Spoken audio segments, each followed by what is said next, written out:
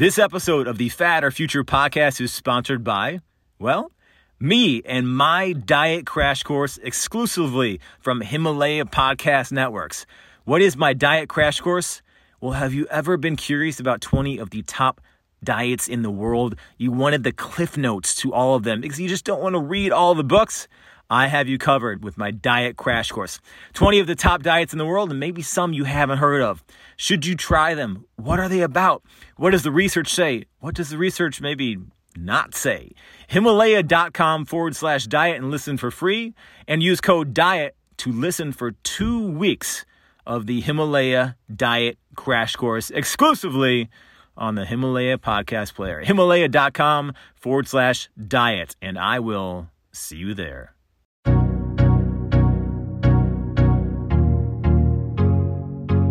Hey, what's up? It's Joey Thurman on this episode of the Fad or Future podcast. I have a doctor who actually lifts weights. What? Yes, Dr. Spencer Nadolsky, the memeologist, lipid specialist, metabolism expert. He's on this episode. We talk about metabolic rate, what increases your metabolism, what lowers it, what happens when you lose weight, what happens when you gain muscle tissue, this and so much more. And here's my conversation with Dr. Spencer Nadolsky. All right, what's up, guys? Welcome to another episode of the Fad or Future podcast. Today, I have Dr. Spencer Nadolsky.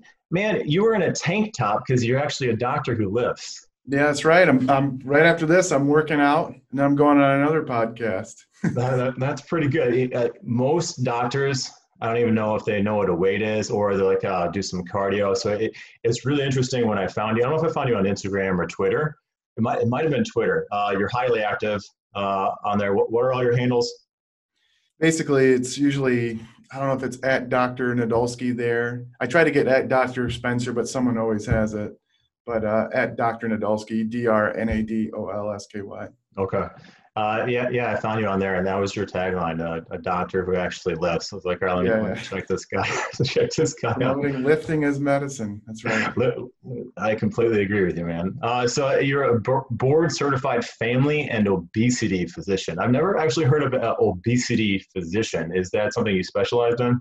Yeah, it's somewhat new. They are trying to get it much bigger because obviously most doctors should know about evidence-based, science-based weight loss as opposed to whatever HCG diet or whatever some of these doctors are promoting, or B12 shots.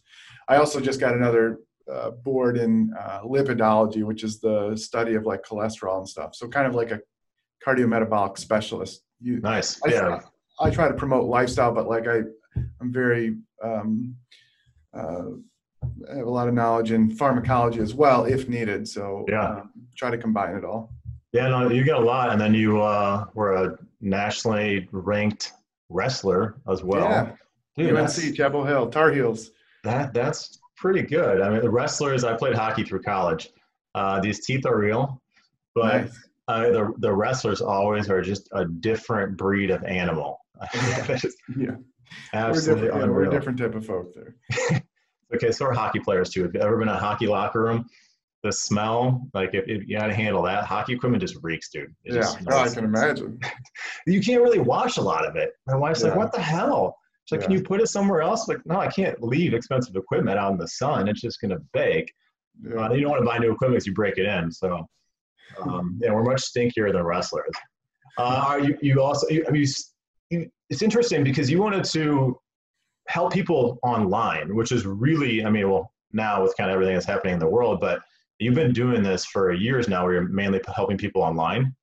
Yeah, I thought the clinic was archaic. For a lot of this stuff, you just don't need to see the doctor in person. Kind of the old school way of thinking, and kind of older patients will be like, no, I need to see my doctor in person.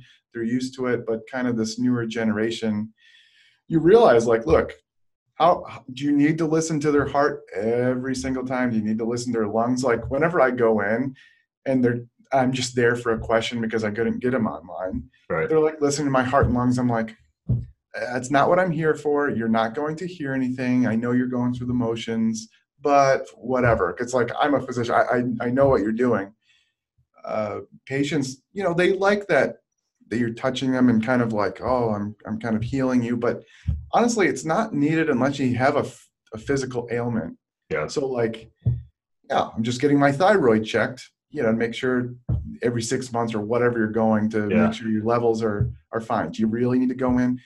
Maybe if you're looking for signs of like hyperthyroidism, like you can get a little tremors and then you can check their deep tendon reflexes and things. But like, honestly, you can do most things via video. Yeah. And actually we're getting gizmos that can listen to your heart and lungs like almost better than if you were there in the clinic because of how technology is, and you can hear it through the computer and you can do all sorts of things like, oh wow, that can actually look like that through the computer. It's interesting.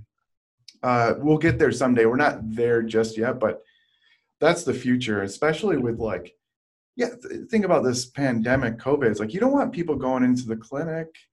Yes, you should be able to assess people. Like if somebody's going down in tubes, you got to assess them and look at them physically. But like, we should be able to have guidelines that go like, look, hey, if you have these symptoms and you're not doing well, come in. And the thing is, like, if you're not doing well with COVID, you're probably going to want to go to the emergency room anyway. So we should probably find a way to triage patients correctly, because you don't want to bring those people into the clinic.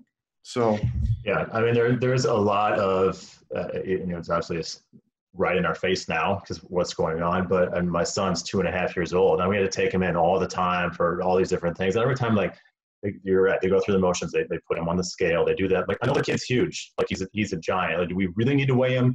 He gets pissed off when I've got to take off all of his clothes. Anyways, can't you take off like a pound for the clothes? We really have to every single time. You're right. It's just kind of the same thing. So I think now as we're pushing forward with doing telemedicine, it's really interesting. And that's why, one of the reasons that I wanted to talk to you. You're also the chief physician, Renaissance Periodization. Tell me a little bit about that. RP, Renaissance Periodization company founded by Nick Shaw and Mike Israetel, a couple smart guys from U of M, which I won't hold that against them. I went to Michigan State originally, ended up transferring to UNC, but I'll always be a Spartan. But a couple smart guys, they saw that like, hey, if we use science of exercise and nutrition instead of kind of this BS stuff that you see all these marketers pushing online, and just kind of put our heads down and do it this way, it's the best way, and we'll get results. And that's what they did. And then they made these like scientific templates, and now they have an app and they have coaching. And so my methods in the clinic and online were very similar. So they said, why don't you just join us? We're very similar. We can help each other. So that's what I did.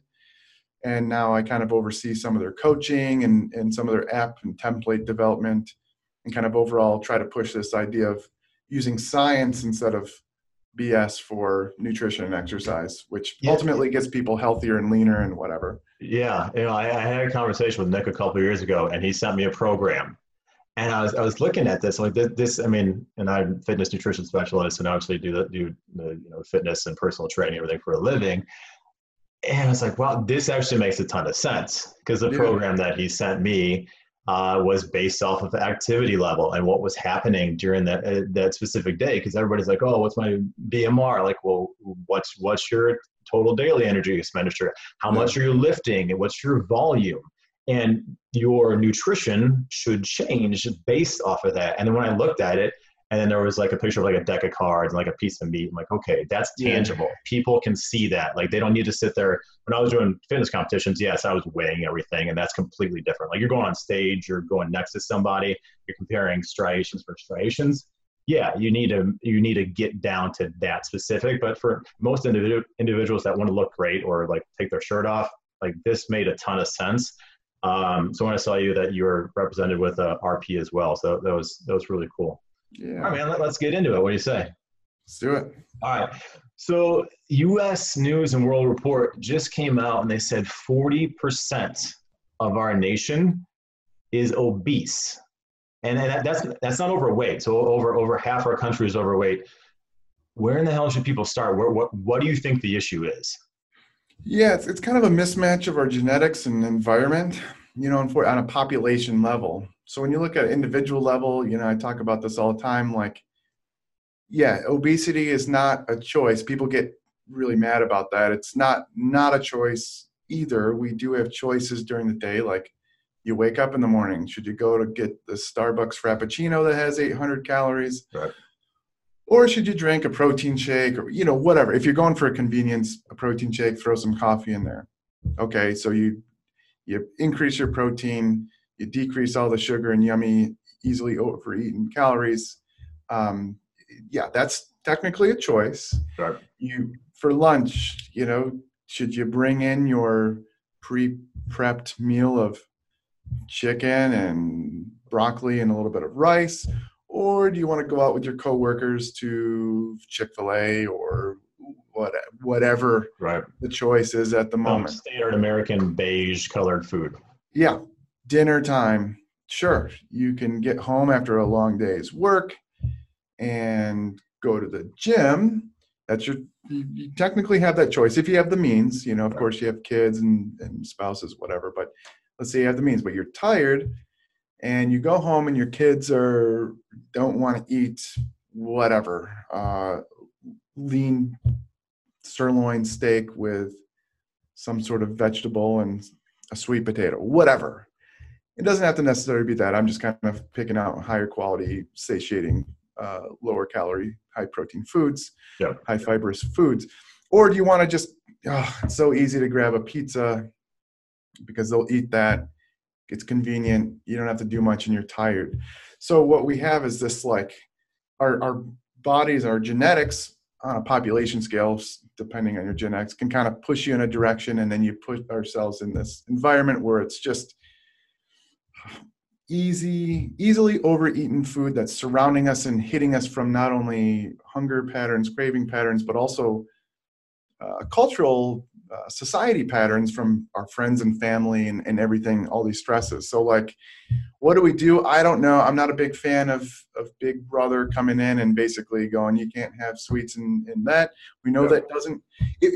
Okay, so if you look at some of these taxes on sodas, when you look at the aggregate of data, there's some data in Mexico and some of these other places, it seems to work. In other places, it doesn't seem to have an effect, but maybe something like that. But I don't know. I don't really know other than having Big Brother step in and make legislation, we're going to have a population effect. I know on an individual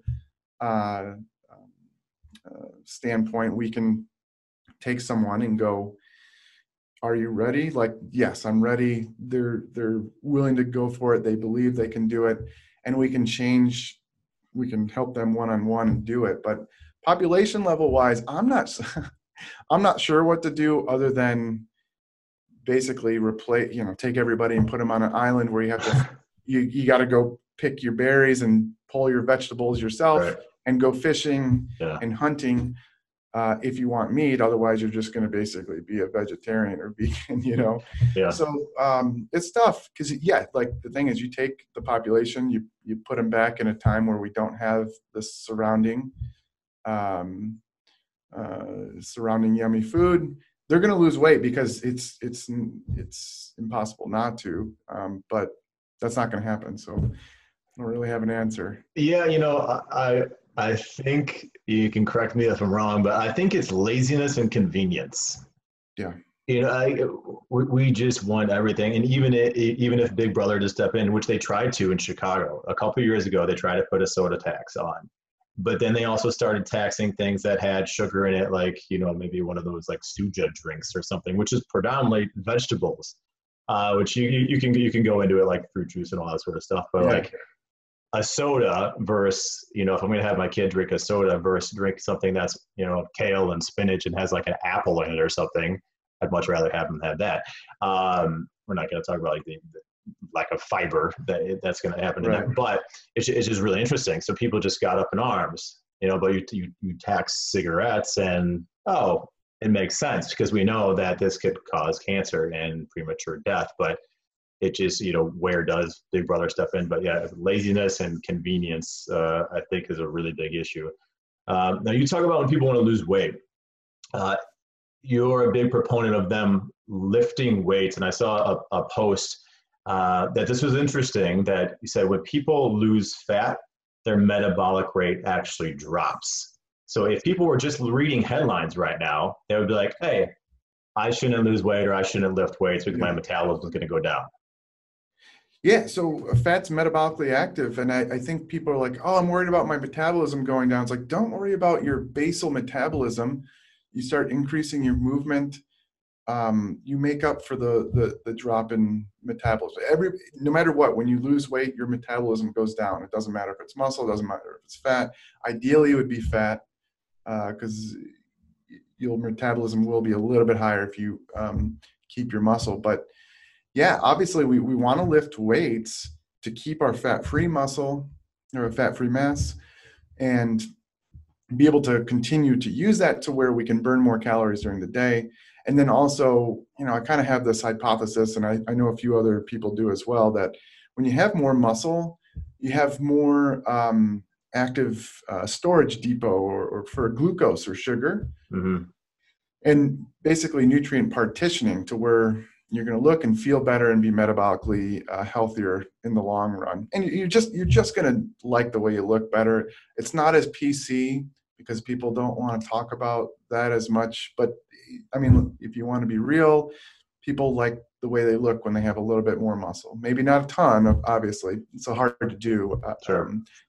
And that's another myth that people, women think they're going to get too bulky or whatever. But yeah, that's the goal. That's why I promote weightlifting heavily as opposed to just cardio. Ideally, you would do both, but right. If you could. Yeah, I mean, it's cyclical, right? We put on muscle tissue. We're able to uptake more glucose. Yeah. We're able to handle sugar better if you do happen to have that pie on Thanksgiving or whatever the hell it is, and your body's able to use that readily as opposed to be stored as fat. Yeah, right? you store it as glycogen. Right. So exactly, and then that overflows, and we're going to store fat. So that makes a ton of sense. And then when you do cardio, if you have more muscle tissue, type 1 or 2, if you're going harder, you can actually get more force output out of that, which you can in turn burn more calories.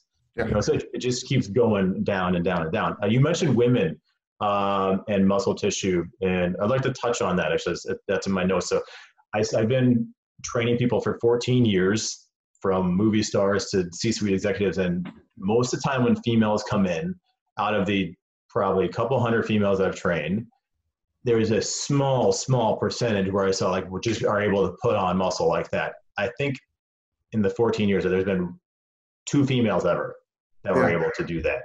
Yeah, it's possible, especially if they work really hard and eat a certain way. You see a lot of the CrossFit type women, lots and lots of volume, and then they have to eat a lot to keep up the performance. So then you see them traps for days. Personally, I think it looks great, but some way. But you have to work pretty hard to do it. Yeah. So why can't a female put on why do you think they're scared when they think of like looking at a weight that they pick that up even now? I mean, there's a lot more research out now, and there's a ton of bro science, as you touched on at the beginning. But why do you think they're still afraid to pick up weights? Yeah, so women, what they tell me is they're afraid of looking bulky. That's what they tell me. They want to continue having that more feminine look, and I say, look, it's really hard.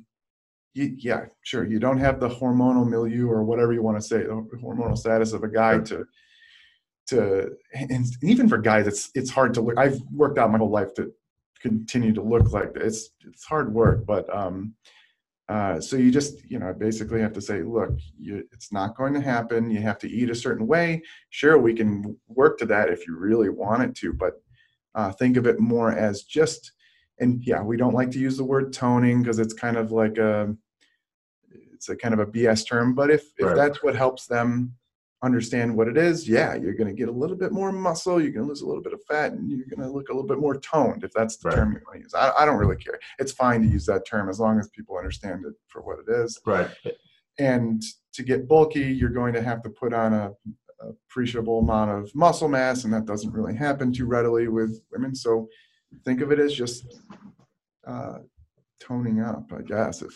Yeah, exactly. I think a lot of women, if you say add muscle, then they immediately think bulk. Yeah. But if they're used to curling 10-pound pink dumbbells, and I gave them a 20-pound pair of dumbbells, and they did 3 sets of that, even to failure, they're not going to wake up tomorrow and have Terminator arms. Yeah, like muscle accrues slowly. exactly. So maybe you're a female that puts on muscle faster, but it's not going to be something where you wake up the next day. If you're like, okay, maybe I'm getting a little too big for my liking. Okay, then you can back off. Like Yeah. it's that easy. A lot of women, they will be like, I gained 5 pounds of muscle in like a week when I start working out. It's like, no, that's not what happened. What happened, and I see this all the time, is that you do a hard resistance training workout and you get a little bit of cellular swelling, and so your legs look a little bit bigger. It's probably not much. Your arms maybe a little bit, but that's just an acute thing. It's not actual muscle. It's a little bit of cellular swelling. Maybe you ate some extra, sugary stuff and got some extra glycogen, or maybe it's just from acute tissue damage. Right. But it's not. You didn't gain muscle, and it's really takes some patience and just saying, nope, let's stick to this, believe in the plan, buy in, and then it's usually fine.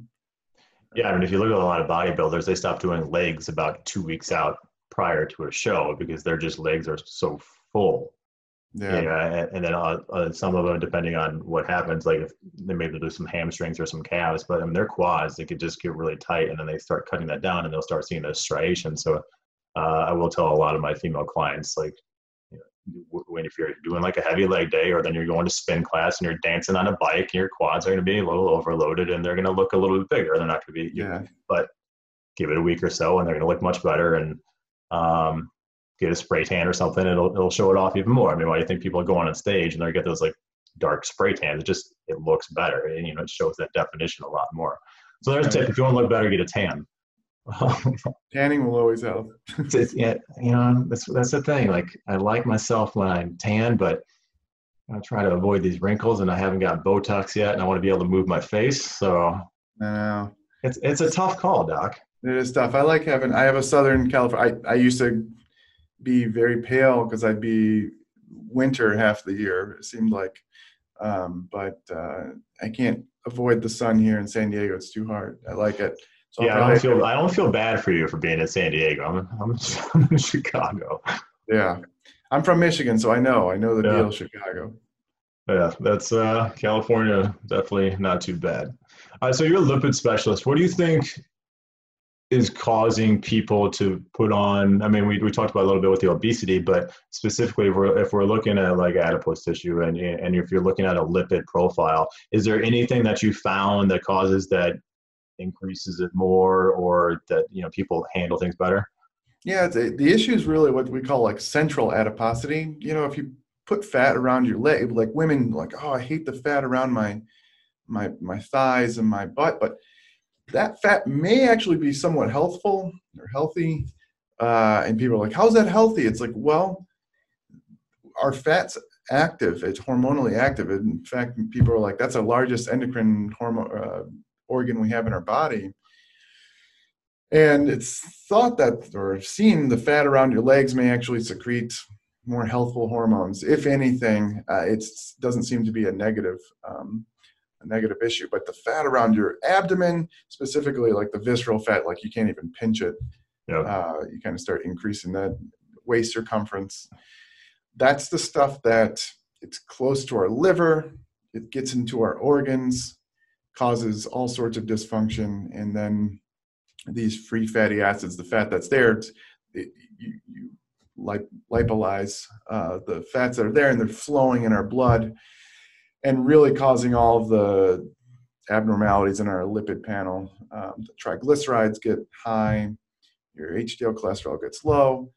You may or may not see changes in your LDL cholesterol, the stuff they call the bad stuff, but that's really where the issue is. And then we get insulin resistance. So, if you get people leaner in the abdomen and get them eating a slightly higher quality diet, you tend to improve all of it. Blood pressure, blood glucose, and the dyslipidemia, the HDL, the triglycerides, and overall insulin sensitivity.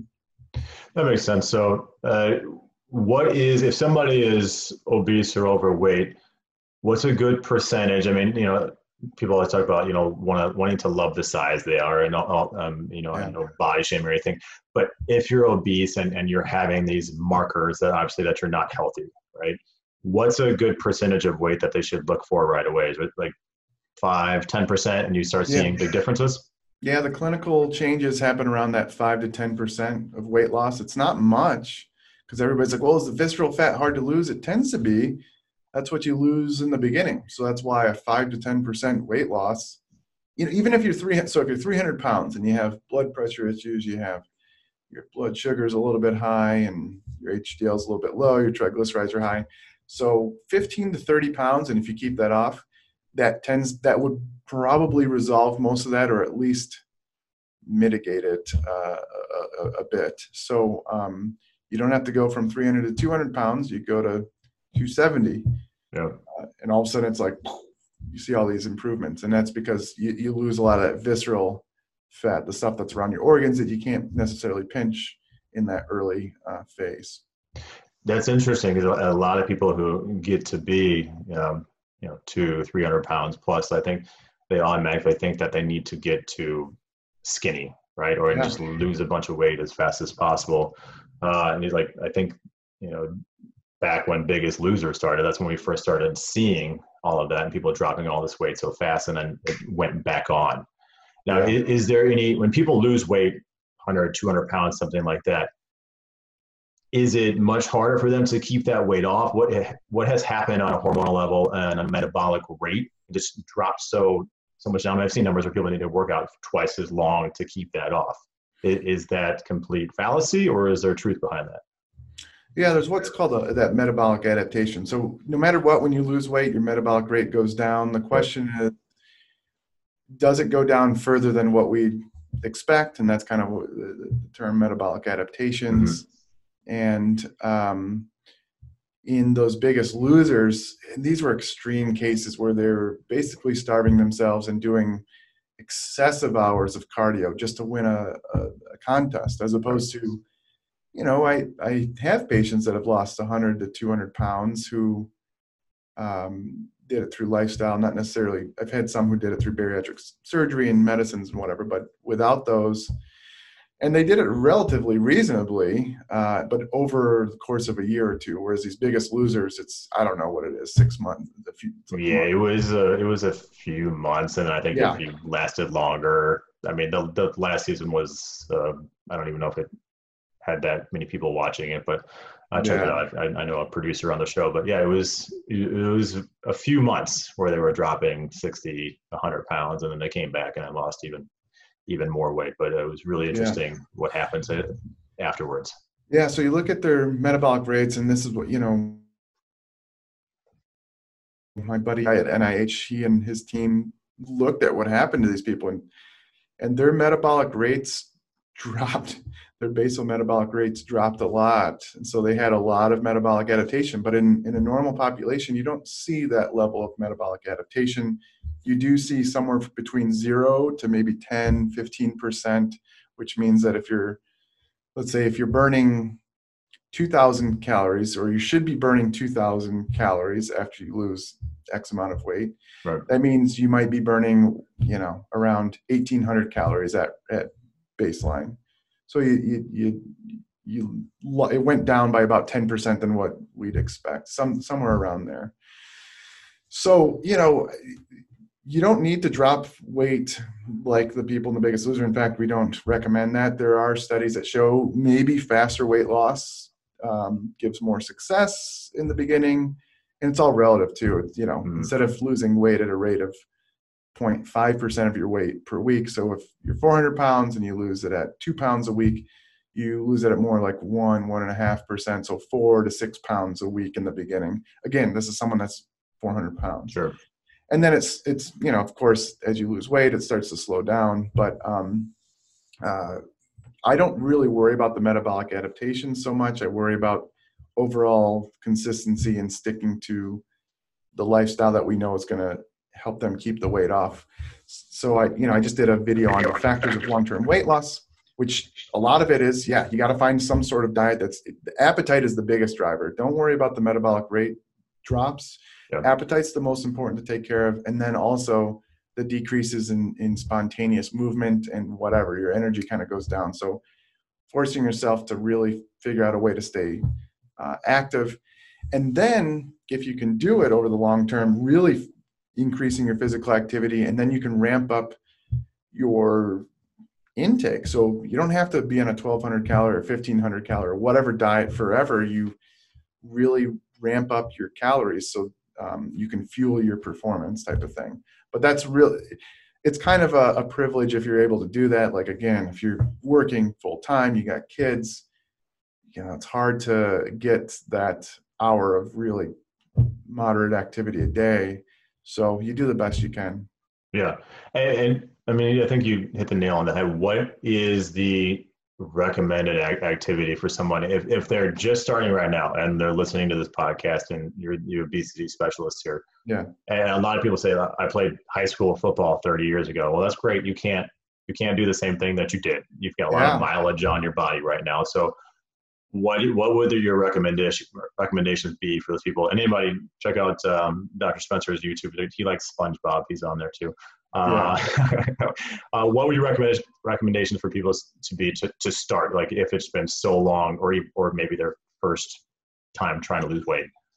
Yeah, a lot of times I get people on the treadmill, or what, it doesn't have to be on the treadmill. If they can walk around the park or somewhere around there, start with like 10, 15 minutes and just keep increasing it from there.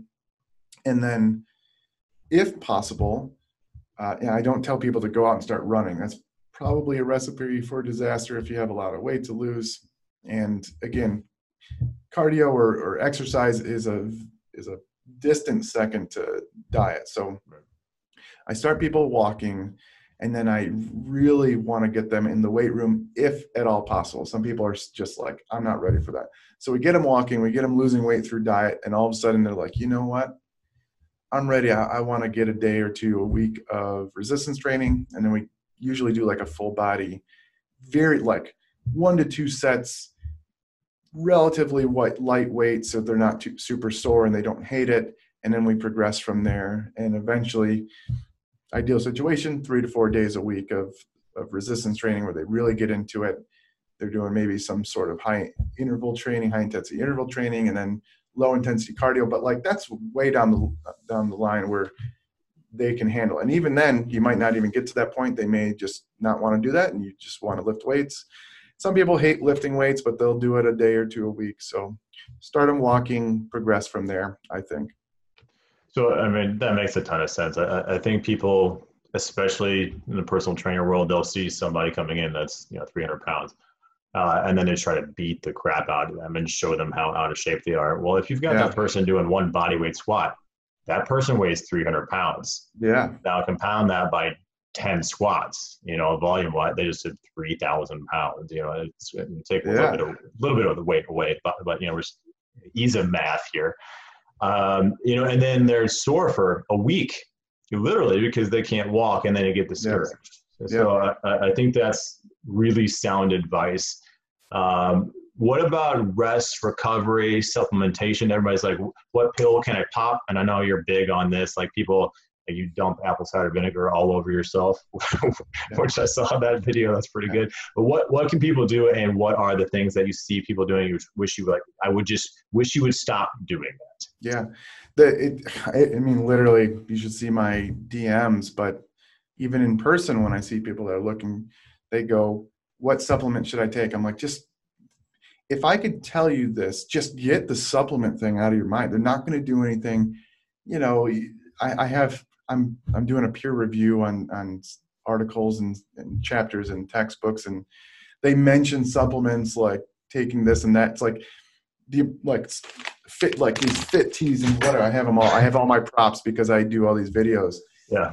The amount of weight loss that they may help with is so minuscule and so small that it's not even worth even thinking about. The fact that you even have that in your mind is probably a red flag.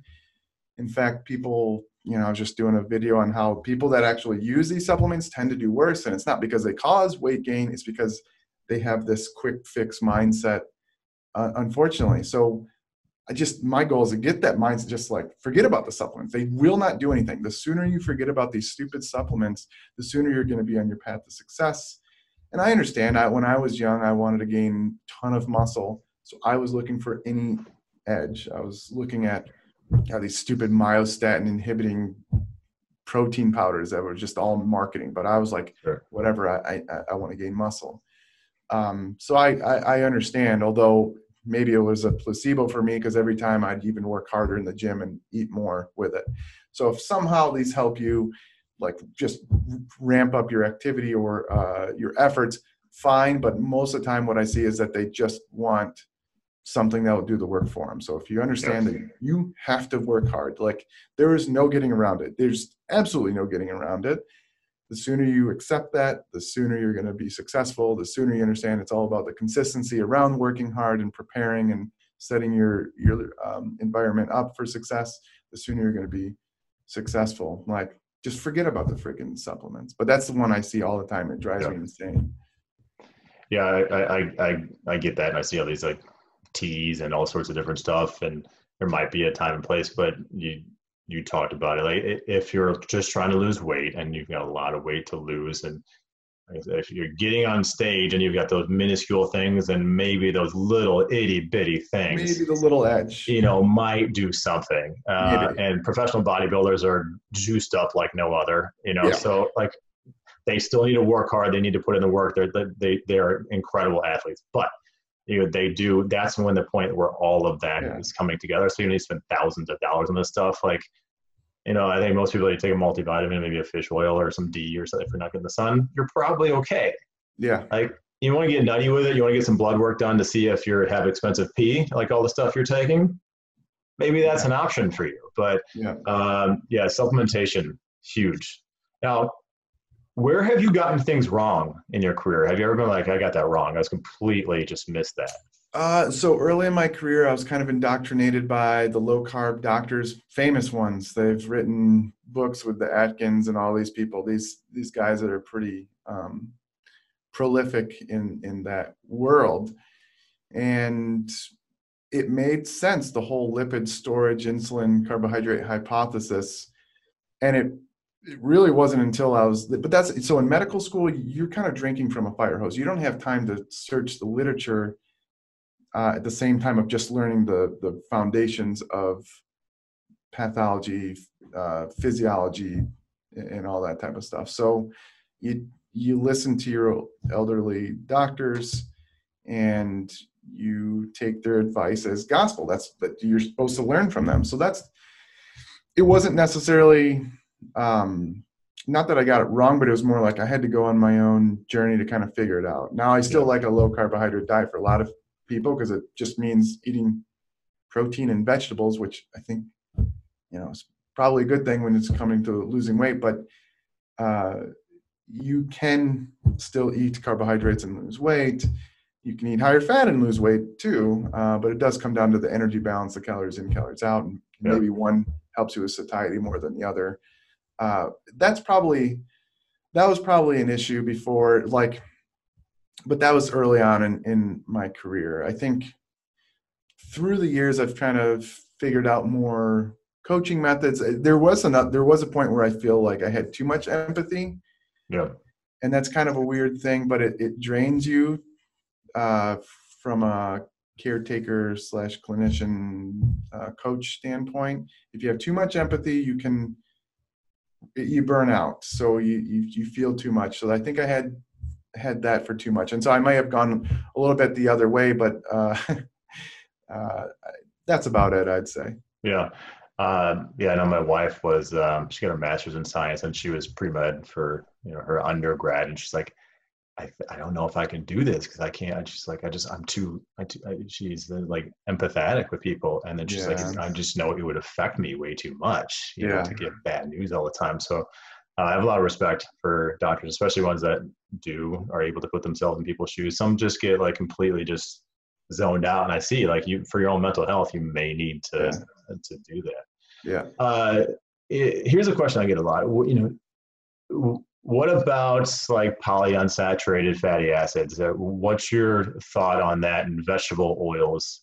I know a lot of people demonizing them, like I'd rather have a pile of sugar versus that. What do you think on that? Yeah, you see these gurus online and they just make things up. It's just because they want to be different, they want to be contrarian, they want to go against the American Heart Association.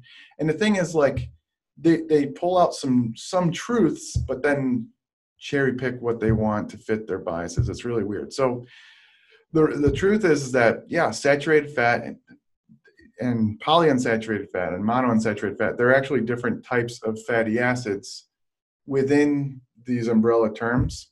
It's all based on the biochemistry of the chains of the carbons and whether they have double bonds or not. But saturated fat, everyone's like, oh, saturated fat clogs your arteries. Well, no, it's more that certain saturated fatty acids, depending on the food that it comes packaged in, may increase your LDL cholesterol, the stuff that we feel is the biggest risk factor when it comes to lipids for increasing atherosclerosis. So if you look at, like, butter has a lot of palmitic acid, and that's one of these longer chain saturated fatty acids that tends to have this increase in LDL cholesterol. Now, if you look at if you look at yogurt, whole fat yogurt has the same amount of palmitic acid, doesn't have the same effect. So it also depends on what food is packaged in. Yeah.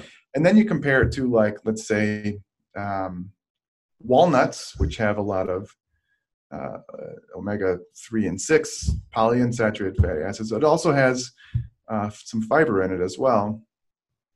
If you swapped out that butter for walnuts in what we call like a eucaloric way, meaning the same amount of calories of butter for walnuts, you will actually drop your LDL cholesterol. So what these people are going to say, though, is the polyunsaturated fats are bad for you, and it's because they actually increase inflammation, and they cherry pick a lot of things. The truth is, if you're getting most of your foods from whole, unprocessed foods, and you're getting what they're packaged in, when you get nuts and fish, they actually come packaged with certain antioxidant and vitamin type of nutrients.